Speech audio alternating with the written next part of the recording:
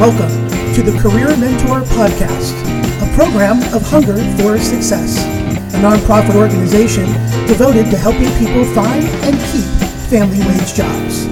Your host, Brad Lebowski, President and Chair of Hunger for Success. Thank you, everyone, for returning back to the Career Mentor Podcast.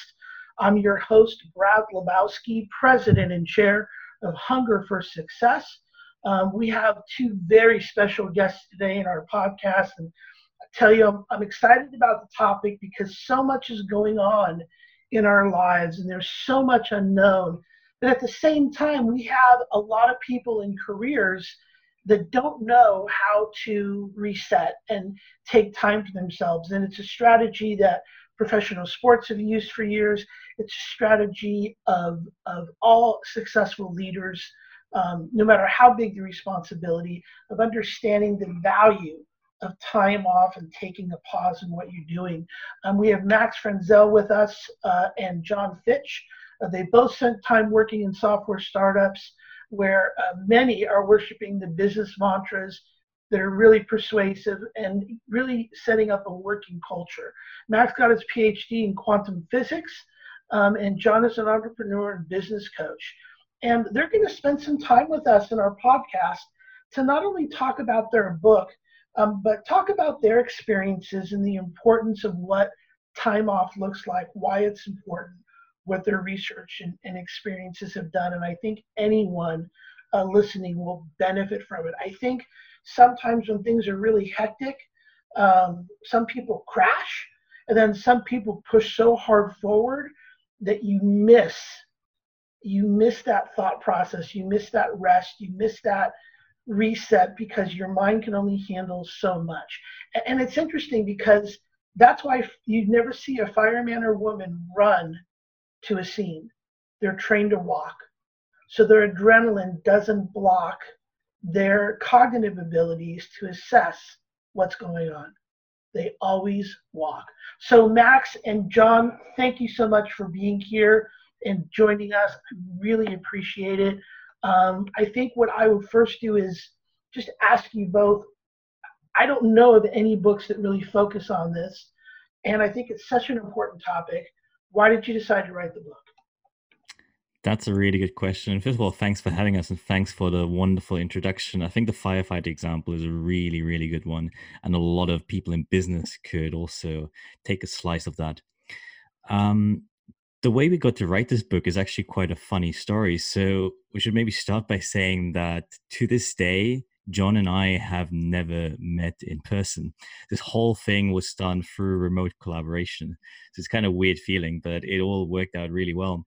For me, I did my PhD in quantum physics way back. And during that time, I had so much freedom and I actually got a lot of stuff done. So I was living this time off lifestyle, really. But then afterwards, I went into AI startups and I realized, well, slowly, I was getting more and more busy and feeling less productive. And then I had this epiphany sort of on a very slow trip through the mountains here in Japan where I'm living. And it really just hit me that never in my life had I felt more busy and at the same time less productive.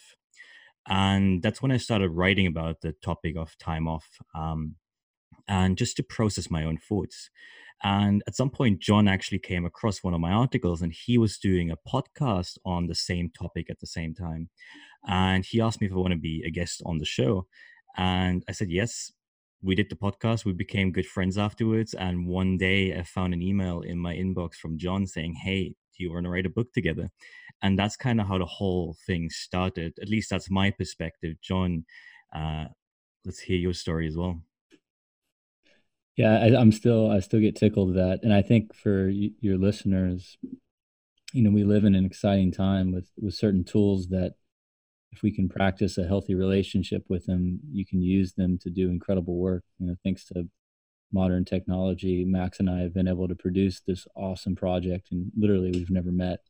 And so I think that opportunity for people to collaborate with others around the world, like you may be thinking right now in your career shift, oh, I have to work with people just locally. Whereas no, you might find a collaborator that literally is across the planet. So keep that in mind. For me, I wrote I mean, Max and I wrote this, um, but in my contributions, what would fuel me in moments that I had doubt, that I was, if you write anything, there's moments of fatigue and you're really doubting yourself. And I would foster inspiration from writing for my younger self. So when I was starting my career in software, I just immediately subscribed to the dogma that, oh, whoever works the hardest, whoever puts in the most hours will be successful. And I was humbled through a lot of things crashing all at once in my life. And so I write this book for that younger version of me that didn't know a better way.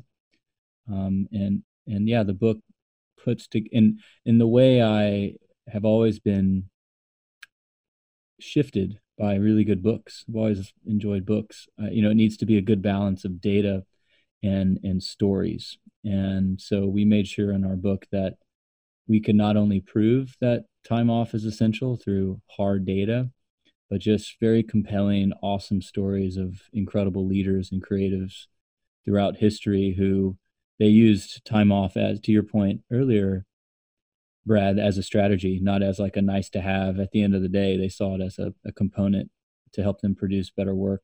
So, yeah, I wrote it for a former version of myself, knowing that there's probably lots of others that are out there, both young, middle aged, and old, that could benefit from maybe having an epiphany that more time off could equal better work. I think that's really excellent. And you talked about, this work ethic of the harder you work, the more hours you put in. And it struck a chord with me because in generational strategies that we look at, the traditionalists and some of the, Xers are not in the workforce anymore. We're getting more and more diverse generations in the workforce. And I think regardless of how certain researchers and certain authors have boxed in where if you're, a millennial, you do this. The reality for me is, and I'm reading this because it's a promo for your book, and I find it incredibly important, finding your reset ethic are critical to success. So taking your time off, but finding your reset ethic in combination with your work ethic is how you're truly successful. And I think that can go to every generation in the workforce. So help our listeners a little bit, tell them a little bit, and you don't have to give away, the book. We want them to buy it and read it, but what are some steps someone can take to really either find or improve their rest ethic? So maybe to define the idea of rest ethic and make it more clear to people what we actually mean by rest ethic. Everyone's heard about work ethic, and a lot of people are trying to work on their work ethic and improve it. And that's great. Like, it's really important if you want to get stuff done. But we like to think of work ethic and rest ethic like inhale and exhale. So work ethic, that's really the inhale part. That's going down your task list, getting stuff done. But a lot of people just keep inhaling and forget the exhale part, right? And that's where the rest ethic comes in. Rest ethic is really this inhale. It's this resetting, it's idea incubation, it's going out into nature, it's spending time in solitude, all these things where really creative idea incubation happens and where this downtime happens and where you really reset yourself. So that's the general idea of what we mean by a rest ethic. And it's really important to balance those two and find the right rhythm between work ethic and rest ethic. Because just like an in breath and an out breath, they complement each other and one prepares you for the other. And it's really all about a conscious use of time. So it's not just time off doesn't mean laziness.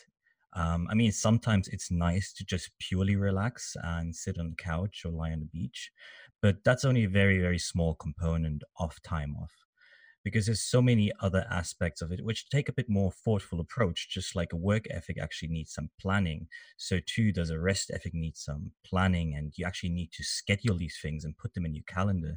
Like, a lot of people hope that relaxation or time off just appears when they don't have any work scheduled.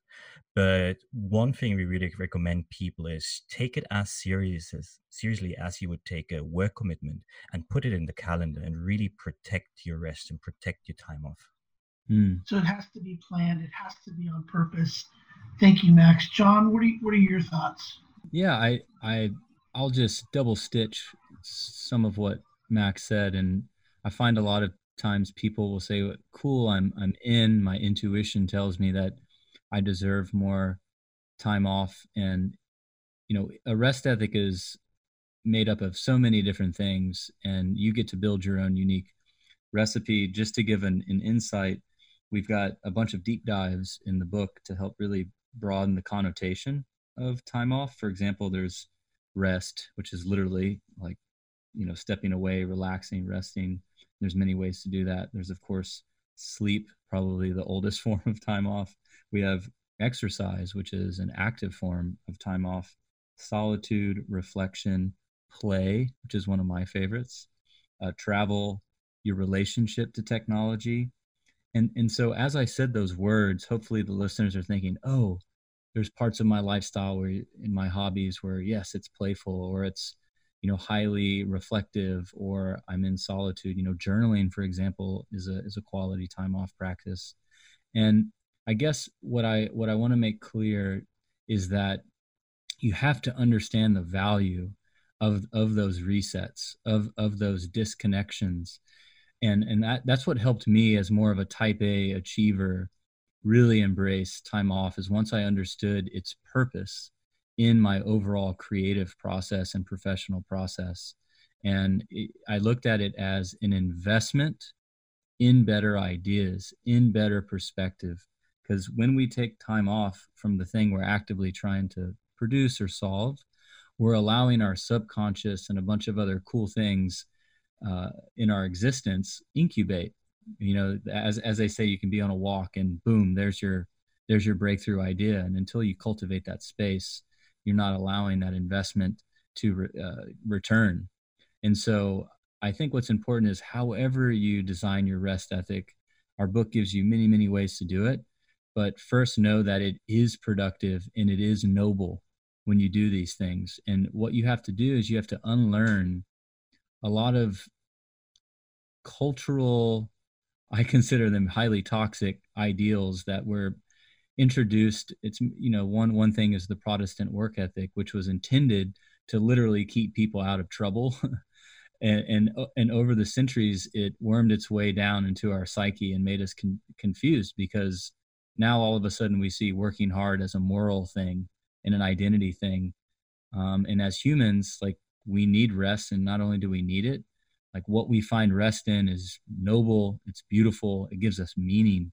And so you have to unlearn some of these cultural ideals that were just kind of handed over from an earlier time that's no longer relevant. Well, I like what you said on investing in ideas. I think that's outstanding, because how many times have we talked to friends or colleagues that are resentful? I've worked so hard, I put in so many hours, and there's no recognition, or they feel like there's not recognition. But when you talk about investing in ideas, better ideas, investing in yourself, in your family, and however you're doing it, I think that's very powerful. So what I'd like to do is, I don't want to say cut to the chase, but we know there's two barriers that people are going to experience, and I want you guys to debunk them right here on the podcast. A lot of times when I talk to people, I say, if you had no barriers, if money were no object, if time was not an issue, just remove every barrier you have, what would you do and how would you do it? So the first barrier somebody's going to say to us is, well, I can't afford to have time off. I can't afford vacations. I can't afford time off. That's the money argument, which I don't buy. But what do you say? And maybe your book addresses it or not, but as experts, as professionals, how do we debunk that? That has nothing to do with money. And John already pointed out that, well, the book contains many, many different aspects of time off, and there are really so many different approaches to it. And we really hope that everyone will find their own. And sure, some of them are not applicable to everyone. Like, not everyone can just suddenly take a 6 month sabbatical or something. But there's so many tiny micro practices. Everyone can get a journal and just sit down for 10 minutes and do some journaling.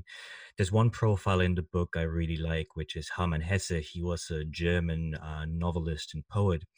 And he said something like, a man who, for the first time on his way to work, picks up a flower and puts that on his desk has taken a huge step towards joy in life.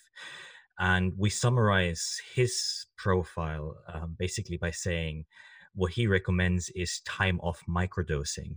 So really just notice these little beautiful moments in your life. Like, so many people are just running through their life, distracted and well, busy, again, kind of holding their breath. But if you just pause and notice those little joys, that's already a huge, huge step towards time off. And actually, it's probably the best first step, because if you can't enjoy those little things, you're not going to get too much out of a long, crazy, expensive vacation. It might feel great in the moment, but in the long term, if you don't know how to actually appreciate the small things, it might leave you feeling even less fulfilled and less meaningful in a way. Understood. And I think that's good that the book talks about many different ways to invest energy or to reset by taking this time off. And of course, the other roadblock or barrier is going to be, well, I don't have, too busy. I don't have the time. And in my professional life, I never use time as an excuse, because to me, if it's important, it gets done. I get 150 emails a day. Everybody gets a response the exact same day.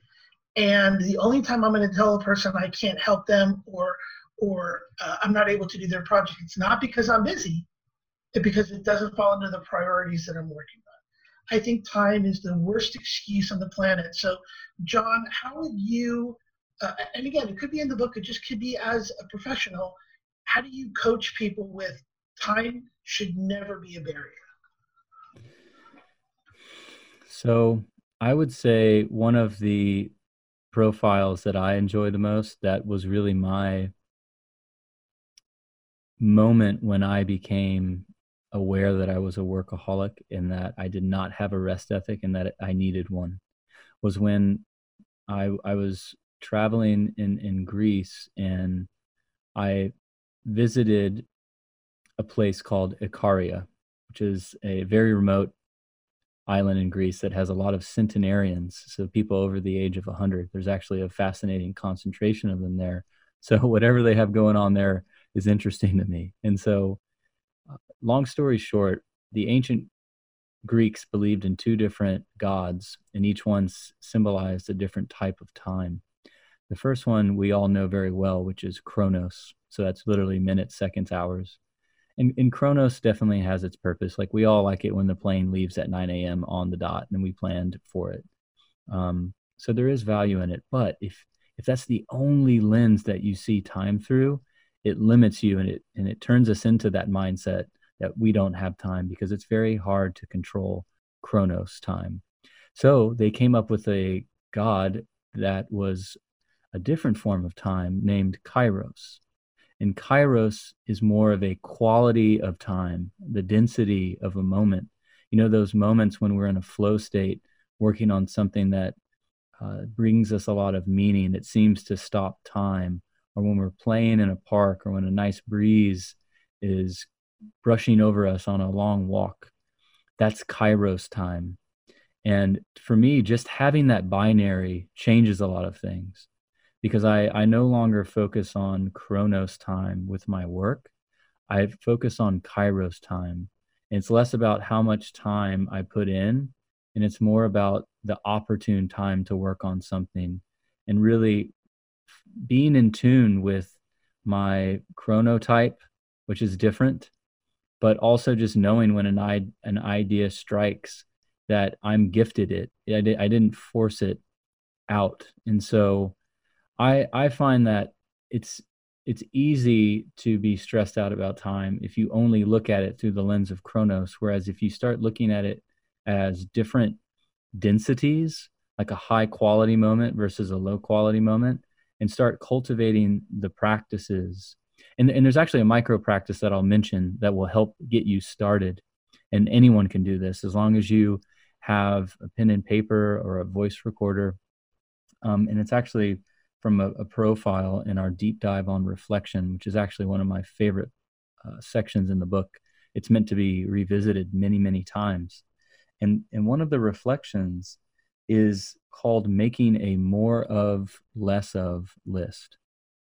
And this can, at any moment in your life, it could be at work, it could be a specific project, it could be regarding your relationships, your mentors, or just completely inward on your own behaviors. You could either take one piece of paper and just draw down the middle so that you have two columns, or you could have two pieces of paper, and you simply, for 5 minutes, 10 minutes, an hour, whatever you're called to, on one side you write, what are the things I'm trying to have more of in life? And usually that list is filled with things that are heavy kairos moments. And then on the other side you have less of, and these are things that are exhausting. They're usually toxic. They're not really serving you. And you make a list of those things. And it's at the end of that reflection exercise, you actually have a lot of confidence because now you have clarity. You have a clear North Star to move forward with.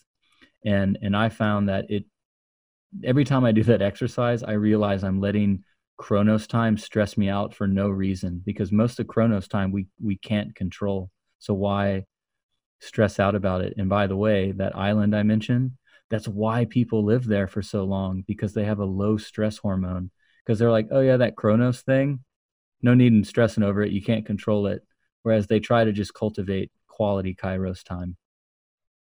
Yeah, actually, sorry, just to add a little thought to that, to the whole busyness idea. Both John and I have worked in AI and automation, and those people who pride themselves in their busyness, so who do busy work all the time, they should be aware that that's going to be the first work that's going to be automated. Everything you do in your Chronos time, that's really where AI and automation is going to take over very, very quick. What's going to be left is this kind of high quality time, this Kairos time, which is really the creativity and empathy and the things that AI is not going to replace anytime soon. So people should really think where they reinvest their time in those areas. And I think that's very valuable, not just the quality of time that you're paying attention to, but really focusing your, I think I don't look at time as something to manage. I look at energy as something to manage, because time is finite. At the end of 24 hours, it's gone and a new 24 hours starts. It's like saying you're going to manage a chair. The chair is going to just sit there. So for me, time isn't something you manage, but energy is. And if all you're doing is spending your energy to get stuff done, and not having the quality piece, or investing your energy into the things that you enjoy or that you're good at, I can see how that can wear you down. I can see the value of really focusing on that quality and investing in that time. We're in a very unique situation, and Max, obviously it's a world problem, but in Tokyo, you're affected. In the United States, our economy and pandemic has taken a different toll for many reasons. But I think there are a lot of people that are scared because they don't know. And so what happens is social media, Facebook, Netflix, take on this role of, I need to occupy my time. And I try to limit my screen time as much as possible because I don't want to get lost in information. So I'd like Max or John or both, however you like, talk about when people are sitting there, regardless of your situation. You could be unemployed, you could be working, you could be scared about your finances, you could be in the financial services business trying to figure out what our economy is going to look like post-pandemic. Regardless of where you're at, how can you really take this time that a lot of people have more time now than ever? And it's not because they're unemployed, it's because we're staying at home. You know, my dad's 89. My brother is 2 years older than me. He's staying at home and making sure he limits his contact because my dad's 89. And he's not going to do well if my brother comes home infected, if that makes sense. So, how would you advise someone with extra time on their hands to invest it wisely? It's such a wonderful question, such a good point you're making. I mean, there's nothing wrong with Facebook, Netflix. We're all enjoying them and we're all working in technology, actually creating stuff like this. But it's really about the conscious use of these things and restricting it. And I mean, everyone who maybe spent the first week of lockdown just binging Netflix will realize this leaves you pretty empty after a while, or just pretty bored. And I think the people who are doing the best in this situation are those who manage to pour this sudden, like, extra free time into some projects that are really meaningful to them. And one concept we talk about in the book is this idea of noble leisure that goes back to Aristotle. And he essentially said leisure is sort of the highest thing someone can aspire to, much higher than just pure rest, which is more this Netflix watching or spending time on Facebook or work. All of these are just there to support true leisure. And true leisure to him, or this noble leisure, is anything that brings meaning to your life. That can be a side project you really care about. It can be cooking dinner for your family. It can be whatever strange obsession you have, but something that really fills you with meaning. I think that's really what people should ask themselves. Like, where do I find meaning in my free time? Is it the watching Netflix? I mean, for some people, it might even be. Then that's great. But I think for most people, they will find it in something else, in some hobby they're really, really passionate about. And that's actually, even though these things might sometimes feel like work, I mean, for us writing the book, it was work, but at the same time, it was also a form of time off from everything else. And it filled us with an incredible sense of meaning, and it actually energized us for everything else we were doing. So I'd really encourage people to ask themselves, and it takes a bit of reflection. Maybe the first thing that comes to mind is actually not the right thing, so just take some time. But what kind of pursuits you or things you do really give you a sense of meaning? So that should be sort of the North Star. I think sense of meaning is important. I think having the discipline to treat yourself to that, I think, is important. John, what are your thoughts? Yeah, I've got two things, and after understanding your audience a bit, I thought this through a little bit prior to this interview. And the first is, I know a lot of your listeners are going to be familiar with the Strength Finders framework, and cool, yeah, I'm a big fan, and I do some workshops and coaching on it. And just last week, I was two companies were merging, and I coached them through how to make the most of that, because sometimes two company cultures merging it can be like two new dogs trying to share a Right. space. I like the way you said sometimes.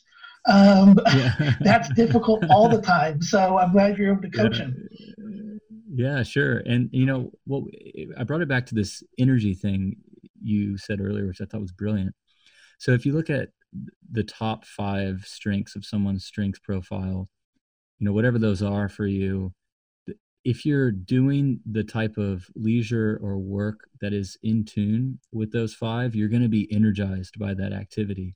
And we all deserve that. Whereas if you look at your bottom 5, if you're in a role or you're just surrounding yourself with things where you're in the bottom 5 all the time, it's probably going to be draining.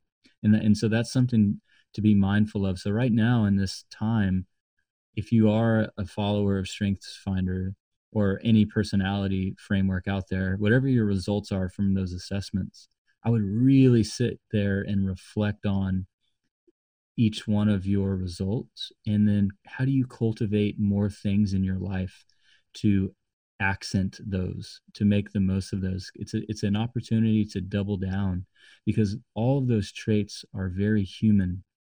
And as Max has pointed to, we need more humanity. That's become very apparent not only in a global pandemic, but in the future economy, as more things get I'm optimistic about it, more of the mundane things get automated. We're left with doing very human work. So now is a time to reach out, communicate with your community, find ways to help in what normally we would consider volunteerism or extracurricular work. I have a strong belief that that is going to be the future of work as machines take over more of the mundane. So that's my first piece of advice: is assess your strengths and invest in them through activities that accent them. And then the second one comes from I'm actually going to read a paragraph from our book.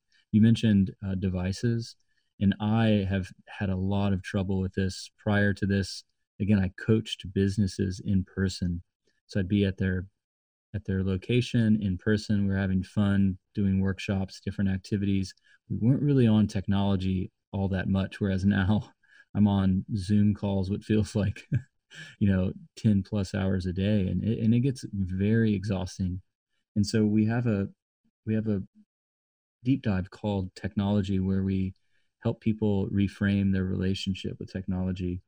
And I'll just read this short paragraph.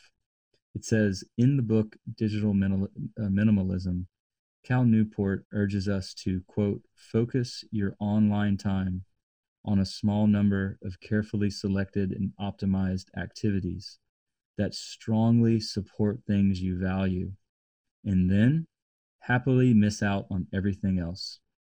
Like so much of time off, it is about being conscious about how we spend our time and attention, or as you said, Brad, your energy.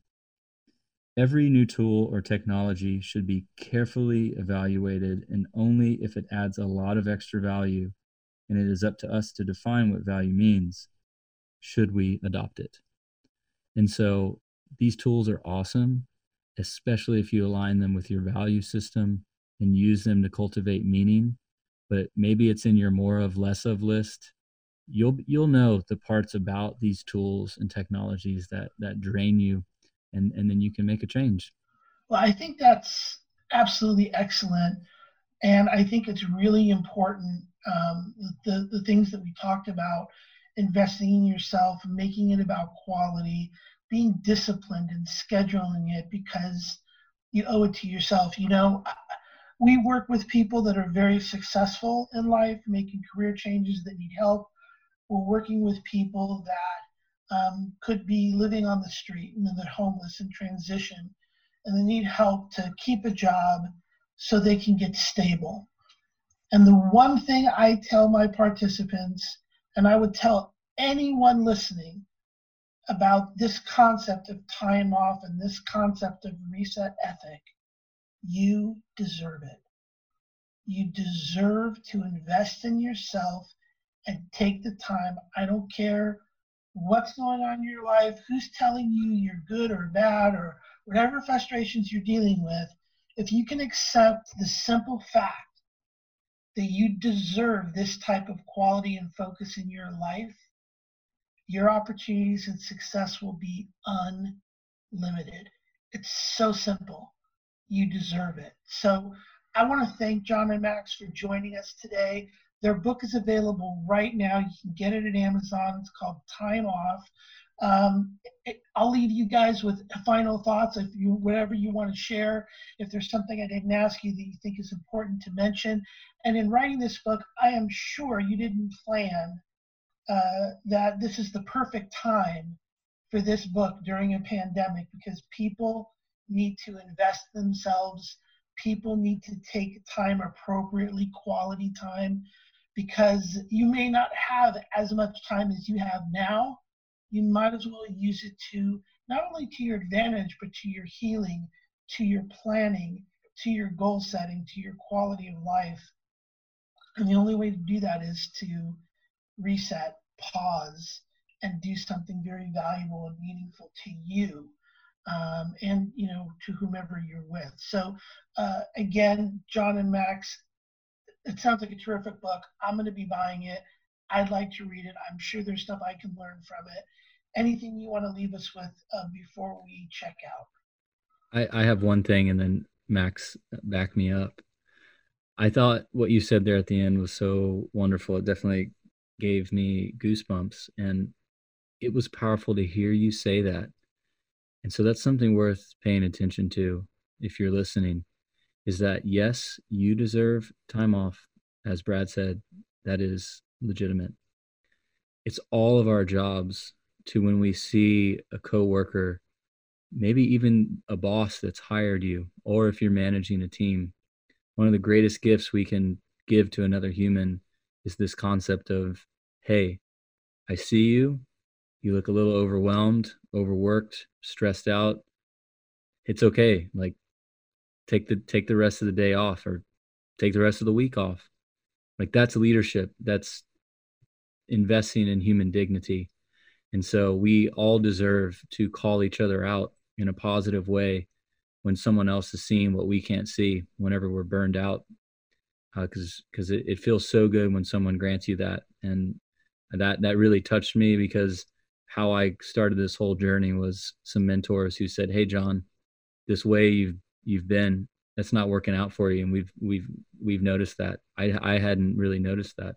And they gave me that space to not feel guilty, to invest in time off, and it changed my life. So I feel we're all responsible for helping others realize that they shouldn't feel guilty.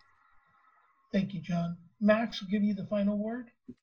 Yeah, I think what you two just said was so beautiful and so true. I don't want to follow that with some long-winded detour on something. But Brett, you also mentioned, yes, we didn't plan to have it come out during this time, of course, but as you said, it's very, very timely now, and a lot of people need this right now. But at the same time, there are already a lot of people who are doing the right things and who are using this time to do amazing things. People who finally, well, write that book, or I don't know, start that business, make that album they were thinking about. So I really, I'm super excited to get the book out into readers' hands and hopefully contribute to a movement. But also, I think I really want to encourage people to just think, how can you use this time? It is tough, but there's always some opportunities in these kind of tough times. Like, how can you use this to do something great and really find something that's really meaningful to you in your life going forward? Outstanding. And I think I just really appreciate the work that you've done, the contribution, and what you've shared with us today in our podcast. I really appreciate it. I know I'm going to be getting the book, and I know I'm going to learn from it. Thank you both for your efforts, and by the example that you're leading. I think everyone needs to understand this. Everyone needs to invest in it for your success, for your relationships, for quality of life. And again, it's on a balance of life, like work-life balance. I think we work more than we sleep sometimes, but I like to call it a work-life blend, where sometimes you need to put in a little extra to get something over the top or to get completed, but then blend it, reset, take that time off, take that quality, that on-purpose scheduled time to do something that's meaningful and special. You'll never forget it, and you'll never regret it. So thank you both. Thank you, everyone, for listening to the Career Mentor podcast. I'm your host, Brad Lebowski, President and Chair of Hunger for Success, and we look forward to listening to you again very soon. Thank you.